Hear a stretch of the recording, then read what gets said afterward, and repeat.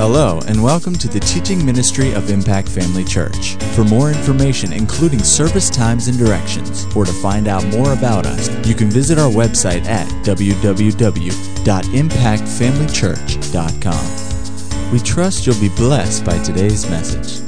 Praise the Lord. God's good. Well, it's good to be home. Praise God.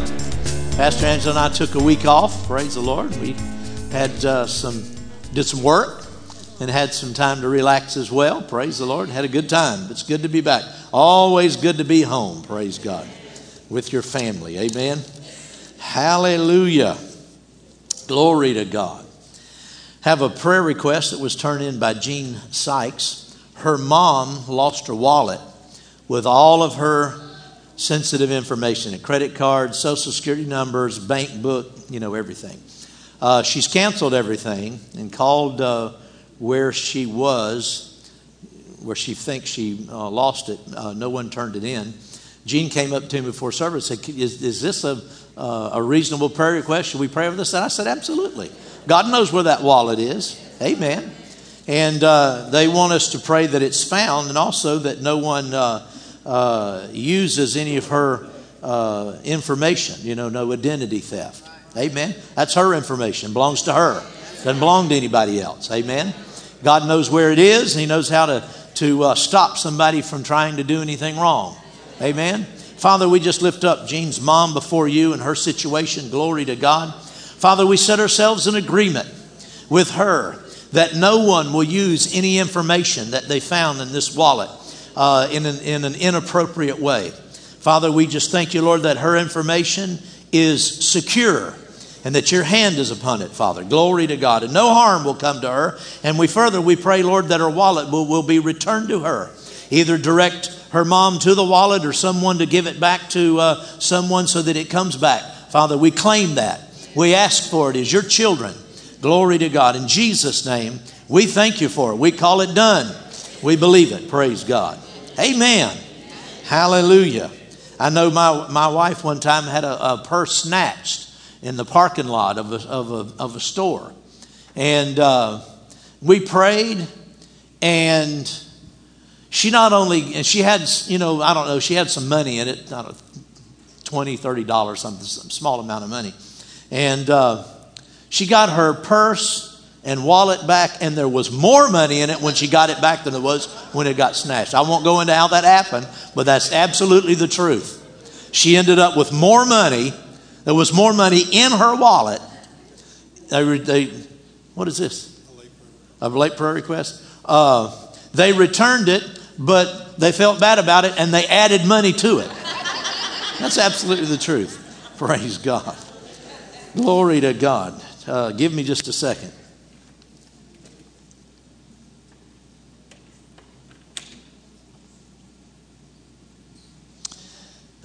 This is from Leah and Kirby, someone they know, Charles Godwin. Having back surgery tomorrow morning. They want us to pray for successful surgery. The doctors will have wisdom and during the surgery and so forth, guide their hands and pray for an effective surgery and a speedy and supernatural recovery. This man, Charles, is born again. He's a child of God.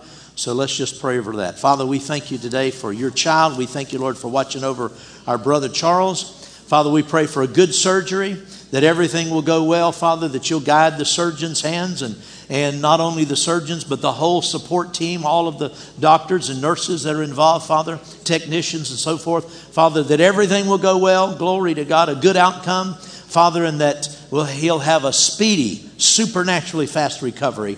We thank you for it in Jesus' name. Amen. Hallelujah. Glory to God.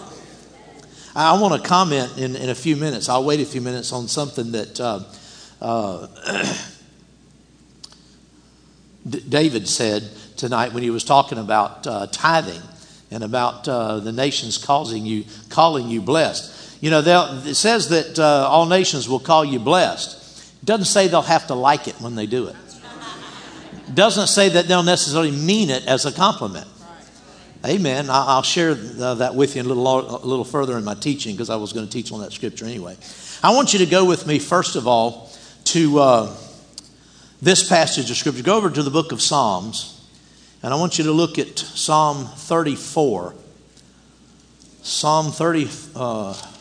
24. Psalm 24, verse number 1.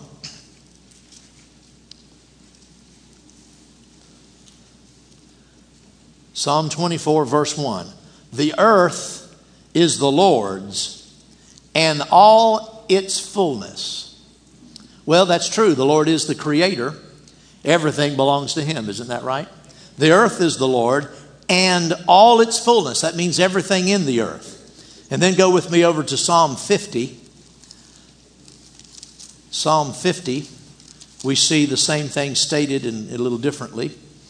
Essentially says the same thing. Psalm 50, verse number 10. We'll read down through verse 12. Psalm 50, verse 10. For every beast of the forest is mine, and the cattle on 1,000 hills. I know all the birds of the mountains, and the wild beasts of the field are mine. I want you to notice he says all the wild animals. But then he says also the cattle on 1,000 hills. That's domestic animals. In other words, even the cattle that belongs to somebody else belongs to him.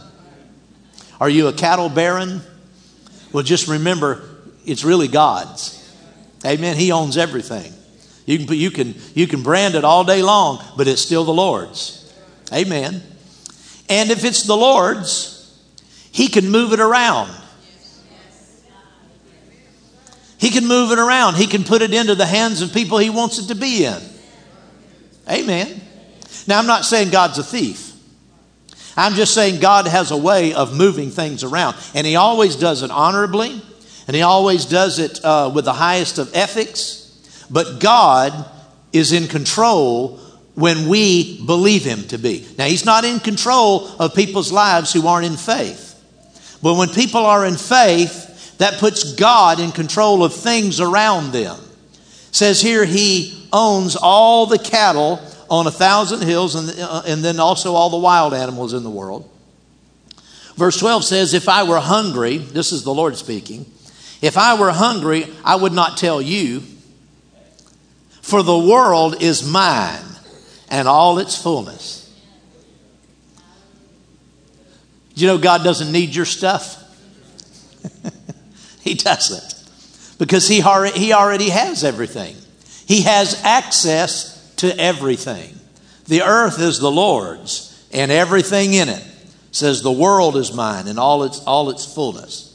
Go with me also to Genesis chapter 14. Genesis chapter 14. We have another clue of this very same truth. In verse 22, Abram said to the king of Sodom, I have raised my hand to the Lord, God Most High. Notice, the possessor of heaven and earth. God is the possessor of heaven and earth. But we also know this. This doesn't take away from this. This goes along with it.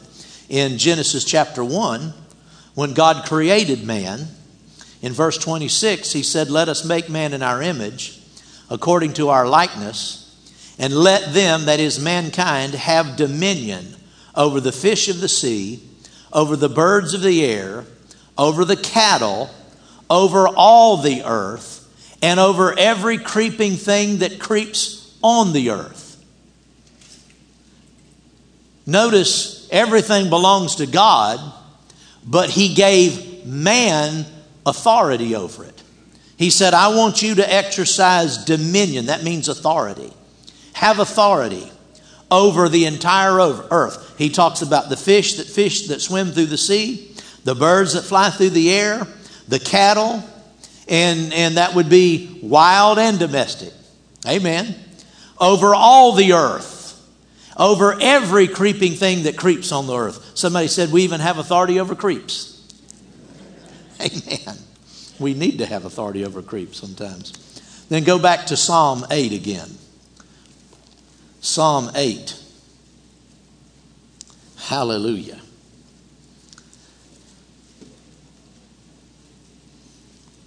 Let's start in verse number 1. O Lord, our Lord, How excellent is your name in all the earth, who have set your glory above the heavens. Out of the mouth of babes and nursing infants, you have ordained strength because of your enemies, that you may silence the enemy and the avenger. Now, a little side thought here is, in Matthew's gospel, it quotes this verse, but the Holy Spirit in Matthew's gospel put a little different emphasis on this and changed the meaning a little bit. Verse 2 says, out of the mouth of babes and nursing infants, you have ordained strength. Matthew says, you have perfected praise. Why? Because of your enemies, God's enemies, that you may silence the enemy and the avenger. Did you know our praise is what God uses to silence the enemy? Amen. That's talking about the devil, the enemy, the avenger. The Bible says that the devil is the accuser of the brethren. And he accuses Christians before God. The devil comes before God and accuses you and me. And of this and of that and so forth. What silences that? Our praise. If I were you, I'd do more praising. You sure don't want God listening to what the devil's got to say. Amen? Because some of it might be right. He might be telling on you, and he might be telling the truth about you. I know he's a liar, but he can use the truth to his advantage. Have you ever done something wrong and you repented of it and asked God to forgive you and you went on and put it behind you, and then the devil came back a couple of days later and said, and reminded you of it? You did this? Well, did you do it? Well, yeah. See, he's an accuser. And it's a lie in the sense that you've been forgiven. God's wiped it out so it doesn't exist anymore. And so you can tell the devil, that's not true. That person that did that, all that's been washed away. I'm not guilty of anything. Amen? And see, praising God helps, but that's not my message tonight. Hallelujah. Just goodies in all these verses. Go to Hebrews chapter 2. Hebrews chapter 2. Hallelujah. Hebrews chapter 2. You know what? We didn't finish that. I got carried away with that verse, and we didn't read what I was going to talk about in that verse. Go to Psalm 8 again. Let's go back and get all of that. Praise God. Got inspired about something else. Forgot the verses I wanted to read. Let's pick up in verse 2 and keep on reading. Out of the mouth of babes and nursing infants you have ordained strength. Matthew says, perfected praise. Because of your enemies, that you may silence the enemy and the avenger. When I consider your heavens, the work of your fingers, the moon and the stars which you have ordained, what is man that you are mindful of him, and the son of man that you visit him? For you have made him a little lower than the angels, and you have crowned him with glory and honor. You have made him to have dominion over the works of your hands. You have put all things under his feet. Now see, God, because he's the creator, he is the possessor of heaven and earth. He owns everything. The world and all its fullness belongs to God. But he's put it in our hand.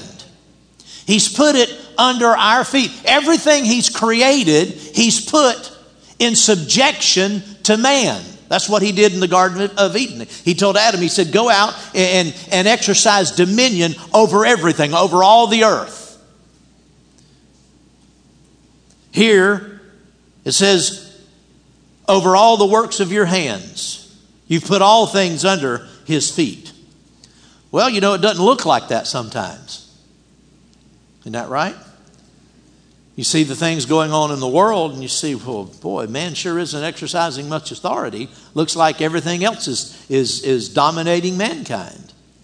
Well, there's a reason why. Go to Hebrews 2 now. Verse number 5. For he has not put the world to come of which we speak in subjection to angels. But one testified in a certain place, saying, What is man that you are mindful of him? Or the Son of Man that you take care of him? We just read that. He's quoting from the Psalm we just read, Psalm 8.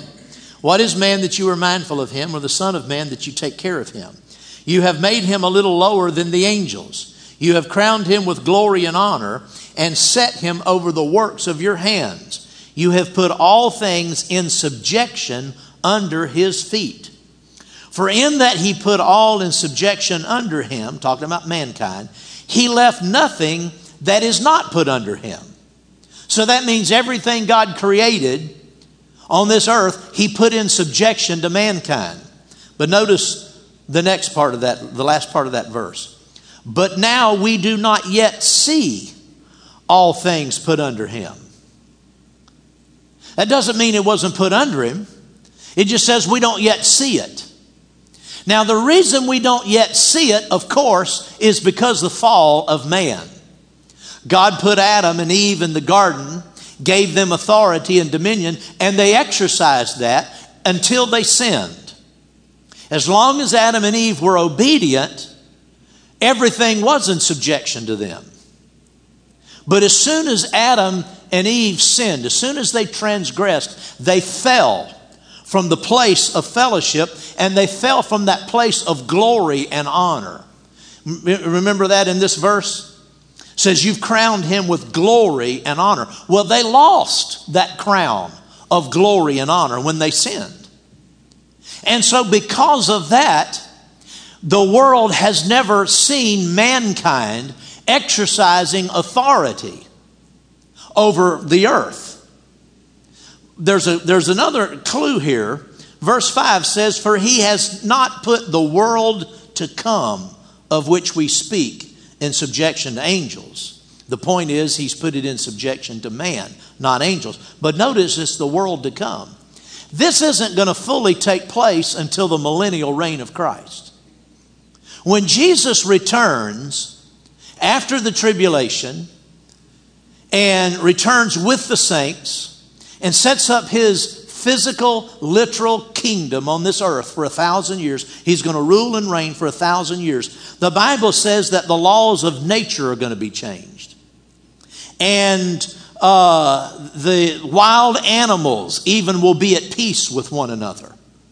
During this time is when you're going to see the fulfillment of what God gave to Adam and Eve back then, when mankind exercised authority in the earth. And it's going to come, it's going to operate through those who belong to Christ. When Christ comes back, he's coming back in full glory. He's coming back in full majesty. He's coming back in full power. He'll not tolerate anything that's wrong or sinful. And those of us who, Christians who've died and gone with the Lord, or those who will be raptured right at the before the beginning of the tribulation, all of us will return with him. We're going to rule and reign with him. We're going to see the earth. We're going to see mankind exercise this kind of dominion. But it's part of what God gave to Adam and to mankind through Adam. It says he crowned him with glory and honor. That's another important thing to note in this verse. Number 7, talking about the original creation. You crowned him with glory and honor. Now, in the latter part of verse number 8 says, now we do not yet see all things put under him. But, verse 9 says, we see Jesus. But we see Jesus, who was made a little lower than the angels for the suffering of death, crowned with what? Glory and honor.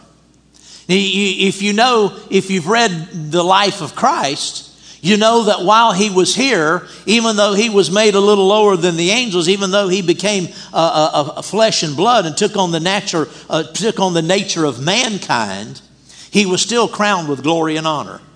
He's called in the New Testament the second Adam, or the last Adam. He's the last Adam, the second man, the last Adam. He operated here in the full potential of the authority and dominion and so forth that Adam exercised during that time before he and Eve sinned. He was crowned with glory and honor. Well, praise God. Let's pick up this glory and honor theme.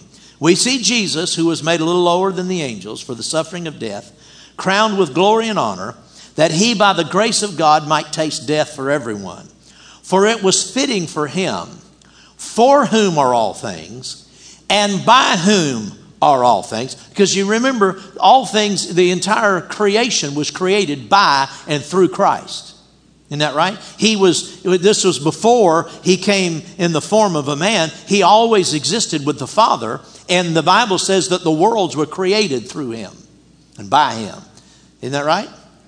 Now, for it was fitting for him, for whom are all things and by whom are all things, and bringing many sons to glory, to make the captain of their salvation perfect through suffering. For both he who sanctifies and those who are being sanctified are all of one, for which reason he is not ashamed to call them brethren. Now I want you to notice we read it right over something that we need to pay attention to. It was fitting for him in bringing many sons to glory. That same glory and honor that Jesus was crowned with belongs to the believer in Christ. Because it says in verse number 11, both he who sanctifies and those who are being sanctified are all of one, for which reason he is not ashamed to call them brethren. You and I, even though we're not in the millennial reign of Christ,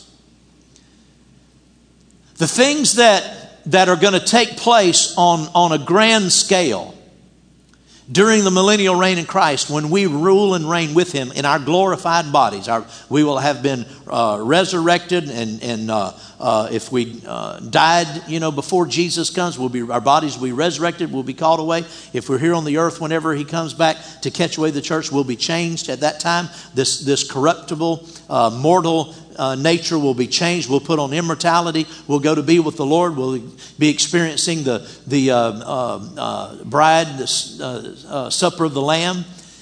All of that's going to take place. We're going to come back. And when we come back, we're going to be able to exercise the full authority without any natural hindrance. Because you see, our natural man will be changed. How many of you know the natural man gives you a fit? The natural man keeps you below what you should be walking in. But to the degree that you determine to overcome that, you can overcome it. Now, I've not met anybody that's overcome it completely. Not in this life, because we still are mortal. And because we are human and because we haven't been changed, we still make mistakes. And the Bible says we see through things as if we're looking through a mirror, a murky, cloudy mirror. We don't see everything that we're going to see one day. We don't have the full revelation that we're going to have one day. But we're getting more revelation all the time. And I don't know. You can get as much revelation as you need to live an overcoming life. You're not going to see it all, but you can see enough to get you through and to have victory in this life. And see, to the degree that you'll lay a hold of it, to the degree that you can comprehend it on the inside of you, and have your inward man grow to a point that you can lay hold of truth, to the degree that you can do that, you can walk in ever increasing realms of authority. This natural world has to obey when a believer knows his authority and he speaks in faith and he speaks by the power of the Holy Spirit. Those three things working together. I tell you what, there's no force in nature that can withstand that. Amen. When it comes to our authority, we've just scratched the surface, really. We've just stepped over into the edge of it.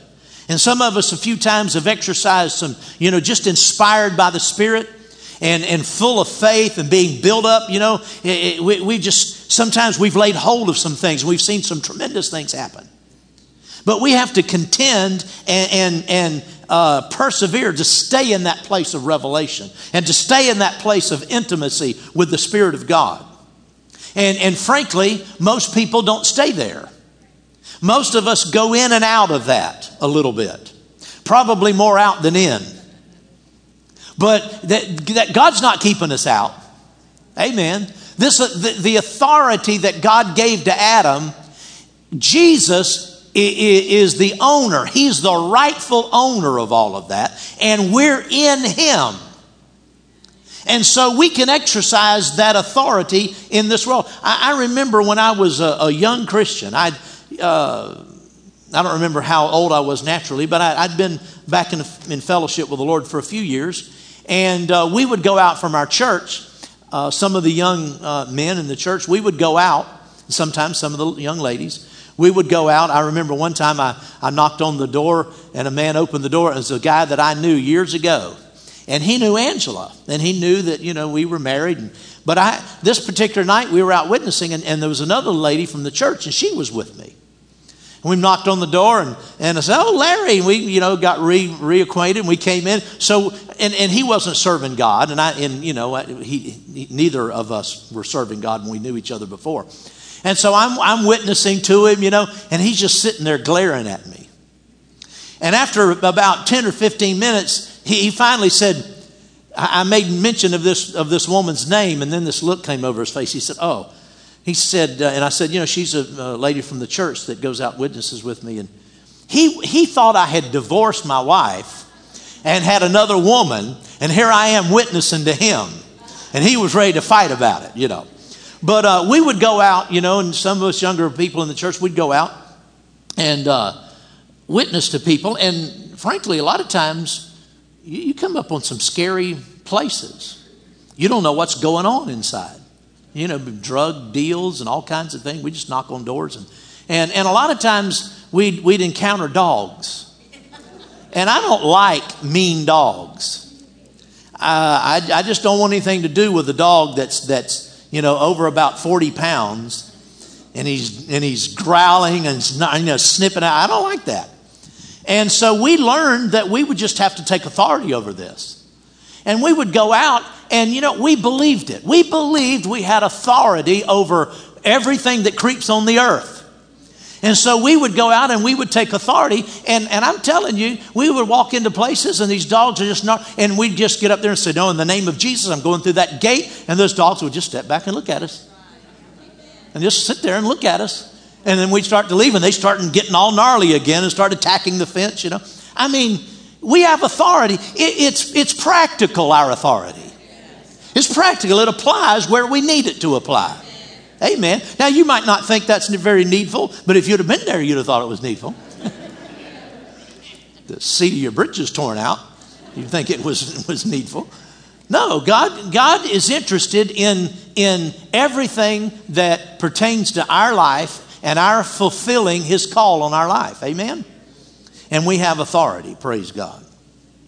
Now, there's another scripture I want you to look at. Go over to Haggai.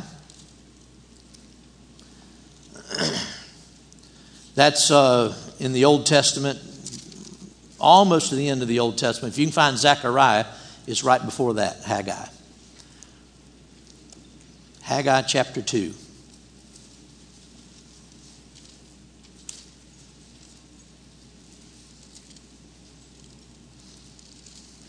Starting verse number 6. Haggai 2, verse 6. "For thus says the Lord of hosts, once more, it is a little while, I will shake heaven and earth, the sea and dry land. And I will shake all nations, and they shall come to the desire of all nations. And I will fill this temple with glory, says the Lord of hosts.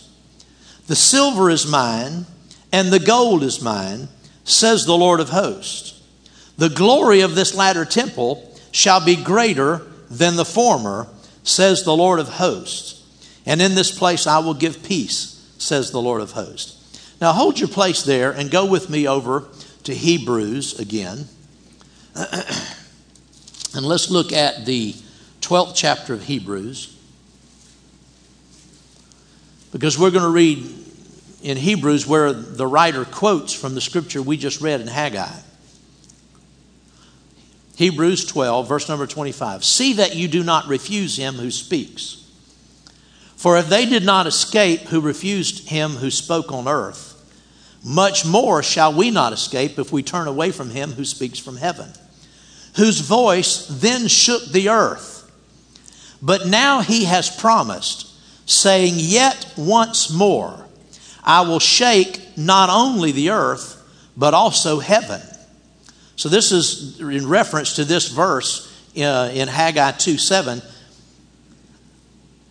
says, I will shake all nations. Well, verse 6 says, I will shake heaven and earth, the sea and dry lands. I will shake all nations, and they shall come to the desire of all nations, and I will fill this temple with glory. Now, going back to Hebrews 12, it says, now this, yet once more, indicates the removal of those things which are being shaken, as of things that are made, that the things which cannot be shaken may remain. Jesus said one time, he said, heaven and earth will pass away, but my word will never pass away.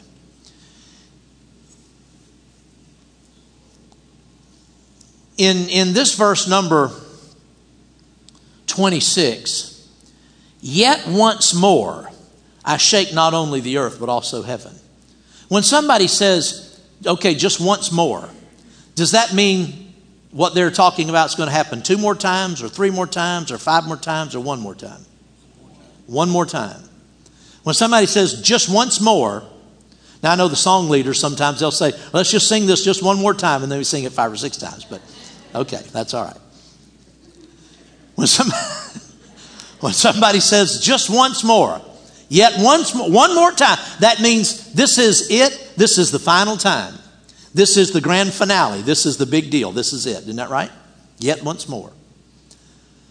The Lord said, he who promised said, yet once more I shake not only the earth, but also heaven. Now this, yet once more, indicates the removal of those things that are being shaken. God, when God gets ready to when this shaking takes place, the things that are shaken are not coming back. It's the total removal of those things. As of things that are made, that the things which cannot be shaken may remain. The only thing that's going to remain is what God said. And if you've built your life on what God said, you're going to be in good shape. Isn't that right? Because this whole earth, this world, this earth is going to experience a shaking. And God's word and people who stand on God's word are going to be the only things standing. Amen. We cannot be shaken. Hallelujah.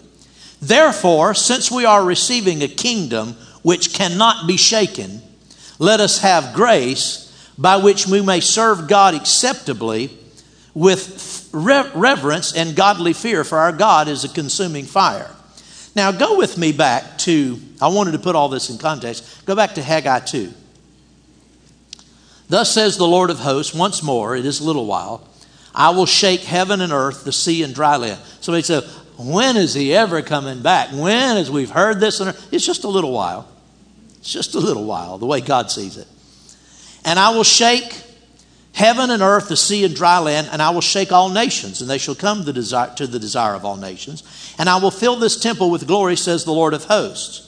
Now skip down to verse 9. The glory of this latter temple shall be greater than the former, says the Lord of hosts. And in this place I will give peace, says the Lord of hosts. Now, if you take verse 8 out of that, you don't miss anything.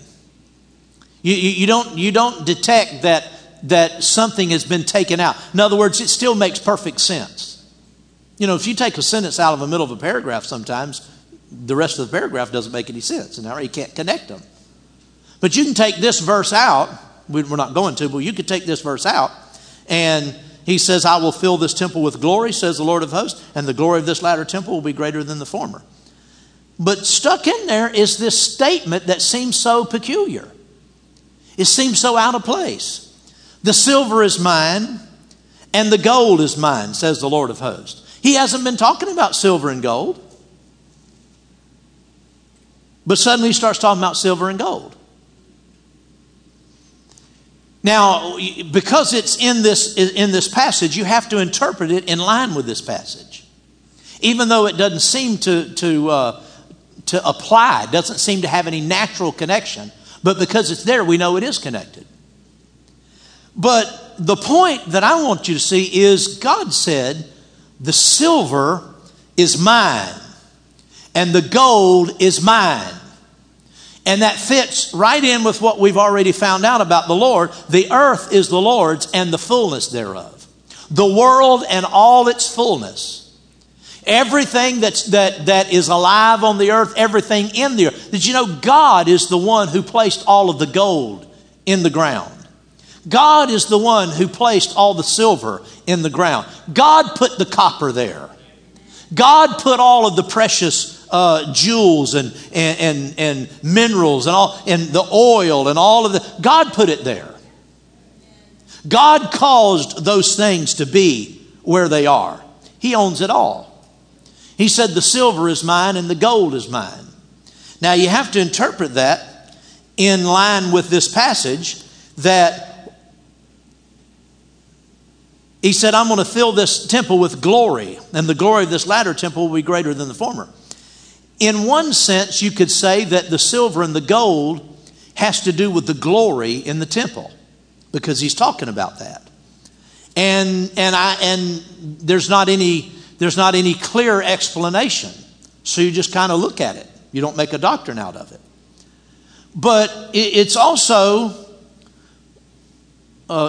fits the context to say that all the silver and the gold that's in the earth, everything belongs to God. If it belongs to God, it's for His purpose. It's for establishing His work. It's for establishing His temple. It's for establishing who is the temple of God. What is the temple of God? We are. The church is the temple of God. The church needs to get a hold of the truth that we're not beggars in this earth. Everything we need is here, and God put it here for us. God didn't put the gold and the silver in the earth for the devil and the children of the devil. He didn't put all of the gold and the silver for all of the drug dealers, for all the corrupt people, for all the thieves and liars and cheats. No, He put the silver and gold to fund His work and for His children to use for His glory. Isn't that right? Our monetary system today isn't really based on a gold standard, but the money that governments print, so at least in theory, is somehow connected. And there are still some countries that are connected to the gold standard. So he's talking about the gold and silver. He's talking about the wealth of this world. He says it belongs to Him. But now we also found out that everything God created, He put in our control. Isn't that right? He gave it to man. Man lost it, but in Christ we got it back. In Christ. We don't have it outside of Christ, but because we're in Christ, that authority, that dominion has been returned to us, isn't that right? Over everything. Well, that would include the silver and the gold as well as the cattle. I like the silver and gold better than the cattle, in fact. You can have, if you like the cattle, you can have the cows. I'll have the silver and the gold. No, the point is God placed all of this in the earth for His children and for the righteous to carry out His work, to fulfill His calling, that the church can accomplish its mission. It belongs to us. Amen. And we have to take authority over it. And I think that we fail to do that very often because we don't perceive it as we should. Because of our system of economics and finance, it seems that our money, most of us get a paycheck. We work so many hours during the week. We have time off, but our work time, we're working on the job. We're doing something, and that job pays us, and we get money, a check. It's not even cash. It just comes to us in a check. We put it in the bank and we turn it into cash. And there's a lot of changing of hands and using all. And in that process, we lose sight of the fact that the very transactions we're dealing with, our money, according to the Word of God, is, and not just our money, but whatever we need in terms of money. Silver and gold, you might have some silver and gold, that's fine. But most of us, we operate with dollars, isn't that right? With money. Well, all of that is ours. All that we need, we have authority to take hold of it. Amen. And I always tell people, whenever they have a financial need, claim what you need. Claim your blessing. Go to the Lord. Jesus said, the Father knows what you need before you ask Him. But that implies that we're going to ask Him. He didn't say, the Lord knows what you need, so don't even ask. He said, the Lord knows before you ask, meaning that you're going to ask. And He said, ask and it will be given to you. Seek and you'll find. Knock and it will be opened unto you. For everyone who asks receives, and he who seeks finds, to him who knocks it will be opened. For if you, being natural, know how to give good things to your children, how much more will your Father in heaven give good things to those who ask Him, children who ask Him? Amen. That includes the money you need to operate. But because we're in such a convoluted system, economics is something that I know about. On a scale of 1 to 100, I know about 2. I just don't understand. I don't understand much about economics and how everything moves and flows and, all around, all the stuff. I don't understand a lot about it. But I think that keeps us from, sometimes it fogs things, clouds things, so that we sometimes fail to realize it doesn't matter what's going on in our system of economics. It doesn't matter. It's not recession, depression, growing economy, shrinking economy, debt, and all of those things. Those are natural things, but they don't invalidate the Word of God concerning His promise to us. That He said He put the silver and the gold here for us. And so we can live and have His blessing and not just get by, not just survive, but be blessed in this life regardless of what's going on in the world. I know Dan, he's a news junkie. I like the news too. I like to watch the news. Pastor Angela says, yeah, like all the time. No, I don't like to watch cooking shows and home shows and decorating shows. She would watch those nonstop. Around the clock. I would watch the news around the clock. And I'm pretty nice. I just give her the controls a lot of times. I say, here, just watch this. It's okay. And I'm just glaze over. And she's likewise. She watches the news with me and she glazes over. But you can watch the news, and if you're not careful, fear can get a hold of you. And not just fear, but unbelief. Unbelief is more subtle than fear. You just begin looking, at what's going on and what everybody's saying and what this economist is saying and what this other people are saying. And before long, if you're not careful, you just think, well, that's just the way it is. That's just the way it is. We're just not going to have any growth, and there's just not any jobs, and people aren't spending any money, and you can't get a loan, and just on and on and on and on and on. But wait a minute. The silver and the gold is mine, the Lord said. The silver and the gold is mine, the Lord said. Isn't that right? Amen. And so I tell people, you have to shake yourself. Tell God what you want. He said, ask. In John chapter 16, He said, up until this point, you've asked me nothing. Ask, and you will receive, that your joy may be full. God wants us to ask Him. And then you do it in faith, and then take authority. That's the thing I want to get across to you. Take authority over the finances. Now, you know that there are some corresponding things that have to go with this. In order for your faith and for authority to work in finances, you have to be faithful to God in finances. See, a lot of people think, well, I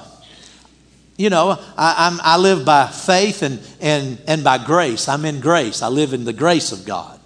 And so I'll just exercise authority and use my faith, even though I'm not very faithful to God. He's faithful, and He's gonna provide for me anyway. But people's actions reveal what they really believe. Paul made the statement one time about people. He said, they profess to know Him, but by their works they deny Him.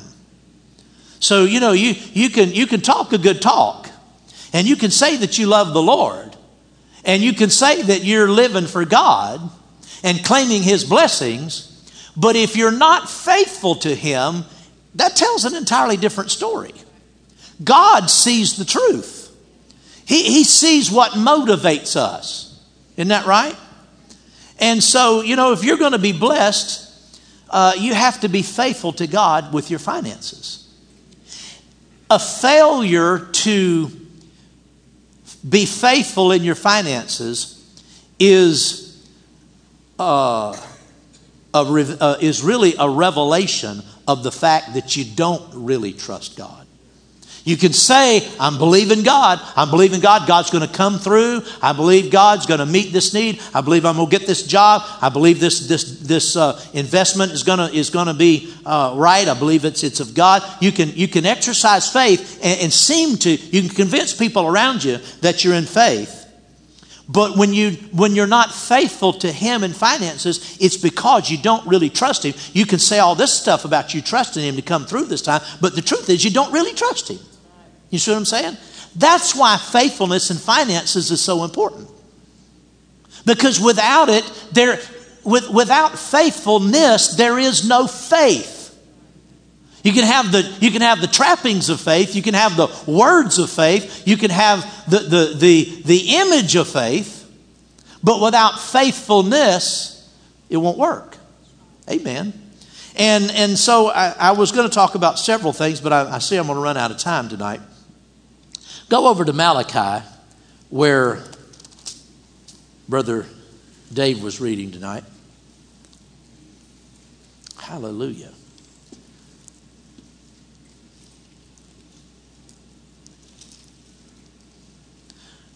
Malachi 3, verse number 8 says, will a man rob God? Yet you have robbed me. But you say, in what way have we robbed you? In tithes and offerings. Think about, I don't know about you. I don't know if that strikes you the way it does me. It just seems to me such an unthinkable thing that a man would try to rob God. That's outlandish. I could see somebody trying to rob me, but rob God? He said, will a man rob God? How ridiculous is that? Yet you have robbed me. But you say, in what way have we robbed you, God? In tithes and offerings. You are cursed with a curse, for you have robbed me, even this whole nation. Of course, we're talking about people who are under the law. We've been redeemed from the curse. He said, bring all the tithe into the storehouse, so there may be food in my house. And try me now in this, says the Lord of hosts, if I will not open for you the windows of heaven and pour out for you such blessing that there will not be room enough to receive it. And I will rebuke the devourer for your sakes, so that he will not destroy the fruit of your ground, nor shall the vine fail to bear fruit for you in the field. See, there's a blessing attached to tithing that is unlike anything else. There is a particular blessing attached to tithing. He said, bring all the tithe into the storehouse. And listen, you may like your TV preacher. You may think they're wonderful.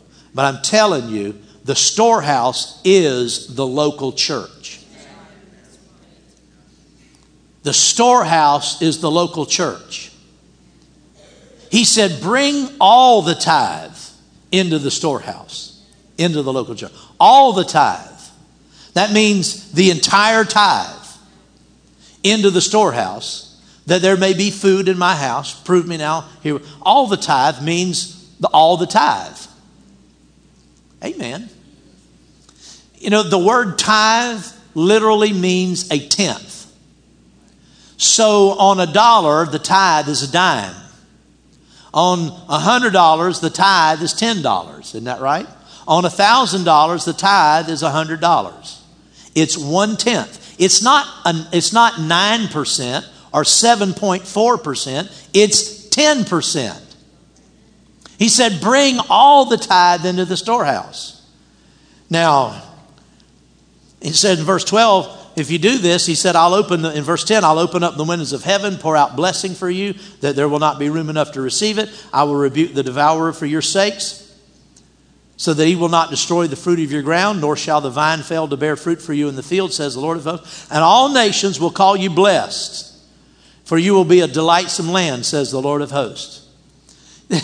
When Brother Dave was reading this, I thought about a few months ago, we went out to lunch. On Thursday, Steve Morgan is in the office on Thursday, and so we've got the full staff here. And so we go out and have lunch on Thursday, all of us. And a